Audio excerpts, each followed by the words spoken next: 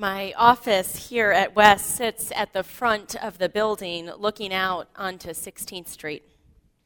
During the week, I sometimes pause to look out the window at the cars rushing up and down, the parents taking their babies for a walk, our neighbors out for a jog. These past few weeks, I have been watching the snow melt, a reminder that there are indeed green days ahead. My favorite time to stare out my office window, though, is on Saturday morning.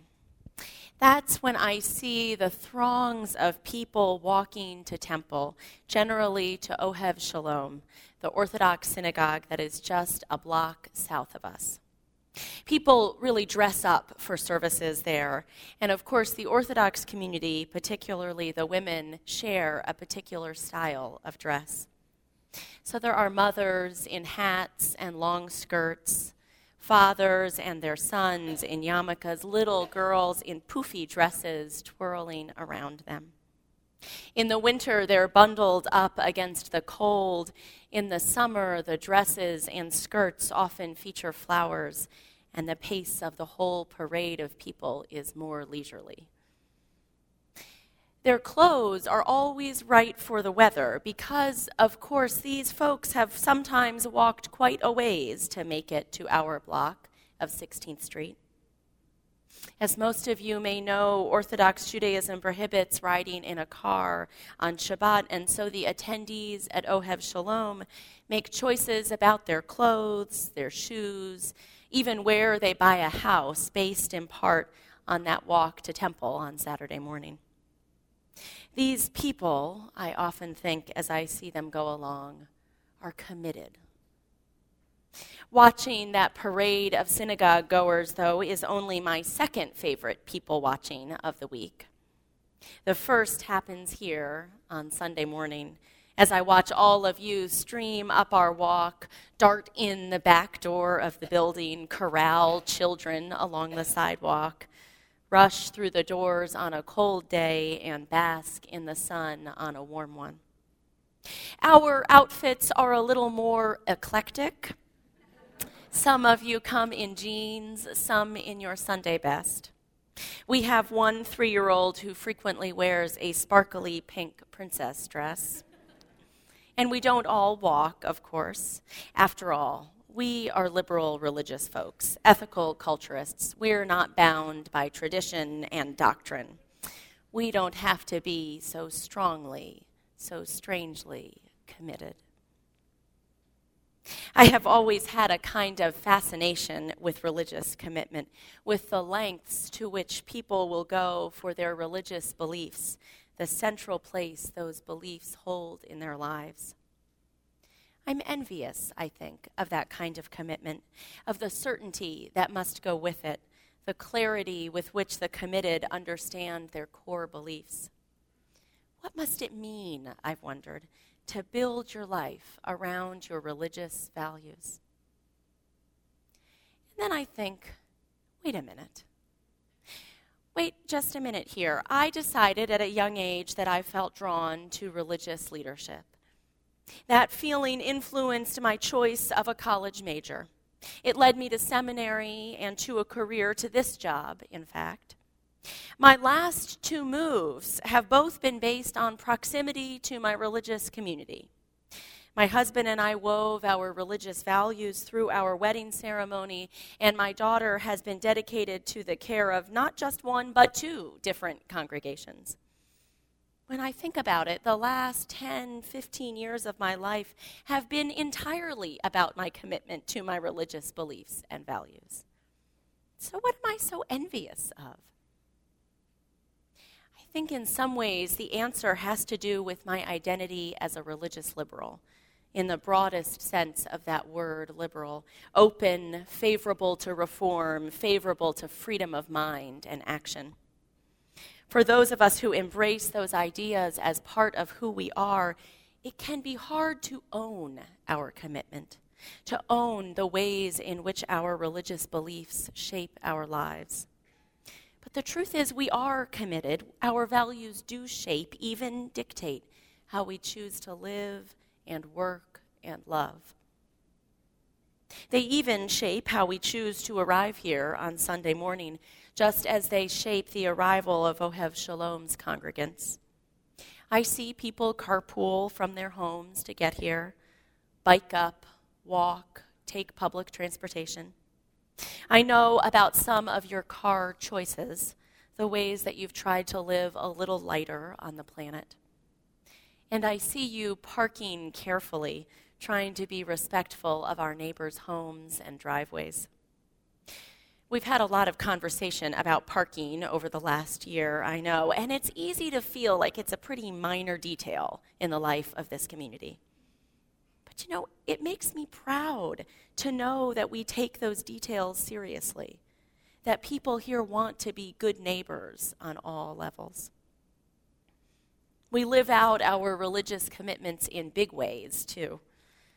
It was commitment that brought Mary, Peggy, Christine, and me out on a cold, rainy Wednesday morning to celebrate this week as the first applications for same-sex marriage licenses were filed in D.C. We shut the office down that morning, although I know we all had emails to answer and phone calls to return. Because beyond our individual duties as leaders and staff here at Wes, we share a religious commitment to justice and equality, to love. It's that commitment, it's those religious values that have brought some of you out to marriage equality events over the last year, that prompt you to give your time teaching in the Sunday school, that cause you to rearrange your schedule so that you can participate in that adult education class or that deepening circle that you know will help you be the kind of person you want to be. It's what gets you here on Sunday morning and has you washing coffee cups so that we can avoid disposables, or staffing the welcome table so that we can be a warm and hospitable presence. It's your commitment that makes all of this happen. We are a committed people. There is one place, though, where liberal religious people have lagged behind their more conservative cousins, where those of us who serve as religious leaders in progressive communities can justifiably feel some envy. It's a sensitive topic, so I'll introduce it with a song. Money, money, money, must be funny in a theologically conservative world. Money, money, money, always sunny in a theologically conservative world. It is not, of course, always fiscally sunny in a conservative theological world. But there is no question that more traditional religious groups tend to show a higher rate of giving from their members than more progressive religious groups. Some of that, I think, has to do with the biblical injunction to tithe. Folks think sometimes, I think, that word tithe is actually a religious concept. Actually, it comes from the Old English for tenth, and that's literally what it means, giving a tenth of what you own. In feudal systems, people tithed to their overlords as a way of paying for the protection given to them. In some religious traditions, people tithe to their church, and some churches tithe themselves, designating 10% of their budget to organizations in the wider world. So our understanding of tithing is often bound up in religious ideas.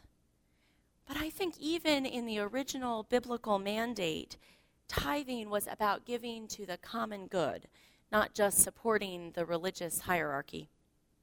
For that reason, religious progressives sometimes talk about tithing in broader ways than only to their religious community. In other words, taking hold of that original idea of tithing and giving 10% of their income to the world at large. I like this concept, but I think it's important that the largest single portion of that giving, of our giving, be to the religious community that we call home. This is, after all, the place where we mark the passage of the week and of the year, where we mark the passage of our lives. This is the place we know will always be here for us. It's where we spend our time and our energy, And so it makes sense to me that it's also where we spend our money. My family's financial commitment to Wes is the biggest expense we have after our mortgage and childcare. And that makes sense to me because our congregation is a kind of shelter for us and a place of caring for our child. This is also the place where I have the chance to connect in authentic relationship with the people both in our community and outside our walls. And it's the place where I have the most hope and excitement about what a group of committed people can do together to change the world. Now I want to pause and have just a moment of celebration. Because the truth is, Wes does a pretty darn good job with financial commitment. This is a generous community, and together we have been able to support a strong program and staff, a beautiful new addition to our building, and a long history and blossoming future of justice work. We should be proud of how we live our commitment to this community. And we should continue to go deeper, continue to find ways to have our financial commitment keep pace with our emotional commitment, to provide the resources that can create the kind of organization we hope to be. Giving to any organization, but especially to a religious community, is an act of faith. We are committing to a vision, to a hope, a dream of what is possible. There may be things we want to change about our community, things we hope to become that we have not yet achieved. But we know that all of these possibilities rest first on our commitment to them. They depend on all of us standing up and saying, this is possible, this is worth it. Even if we know all of that, though, it can be hard to tell exactly what it means to make a strong financial commitment to a congregation. Not all of us are raised in the tradition of a religious community, and some of us were raised in communities with dues or a different giving structure. This year, we're introducing 2 new tools to help all of us determine what kind of financial gift we can and could make. Members of Wes will receive those tools by email or mail in the next few days ahead of that community dinner next Sunday evening. The first tool is an income worksheet, which helps you to figure out your adjusted gross income, what you have after you factor in assets and factor out costs like care of a parent or a child. It helps you get a picture of where you are starting from, which is part, I think, of financial health overall. The second tool is a fair share giving guide, which helps you to chart your adjusted income with suggested percentages so you can make a fair share gift. The thing I really like about this guide is that it acknowledges that we can't all make the same amount of gift or even the same percentage of our income. But it helps every person to figure out what gift they can afford that falls within fair share giving guidelines. Those guidelines were created with a vision in mind. They were created to help congregations understand all that they could be if their members were willing to take on the financial part of religious commitment. They present strong goals for individual giving, goals that are aligned with a sense of being deeply rooted in and committed to a community. Goals that, if fulfilled, would allow Wes to be an even stronger presence in our neighborhood and in our city, to offer even more diverse and rich music and classes and programs, to support our children and our families in even more ways. I want to spend just a moment talking to the visitors among us this morning. I have been a visitor to a religious community, and I can only imagine what runs through your mind when you arrive, perhaps for the very first time with us, and find that, of all the bad luck, this is the day they're talking about money. I should say that I think some Wes members may be thinking that today, too. And I am heartened that you have all stayed in your seats so far. But I wanted to add a message just to you. Because the truth is, you visitors, you are really who this platform is for. Or rather, you are who all of this is for, our community. Wes has taken bold steps in the last few years to open our doors and literally expand our space so that we can welcome even more people into this congregation. Whether this is the right place for you for a lifetime or just for this 1 hour, you are the reason that we make our financial commitments, that we give our time and energy and love to this place. We want it to be a special place for our own children and our friends and our elders, but we want it to be a special place for your children and your friends and your elders too. We are a constantly changing tapestry of people here, growing and enlarging our spirit with every addition, and we are glad that you have joined us this morning. And I am glad that you are still around, even after all this talk about income worksheets and giving guidelines. For our members, I hope that the tools we present this year are helpful to you. I hope, too, that you'll hang on to another little tagline that I like, one that's simpler than worksheets and charts. I want to invite you to give until it feels good. That means not a gift that causes your family pain because you can't really afford it, but also not a gift that's just incidental to your family budget. Giving until it feels good means making a financial commitment that is a source of pride to you, that gives you the opportunity to feel even more connected to and responsible for the community that you love. Before seminary, I worked as a fundraiser in a national literacy nonprofit. I started doing fundraising work in college, and I knew I wanted to continue doing it after graduation because I found it really fun. But when I told people where I was headed during my senior year, I would get a lot of pained expressions. Oh, asking people for money? Do you like that? I did like it. I liked it because I always believed in what I was raising money for.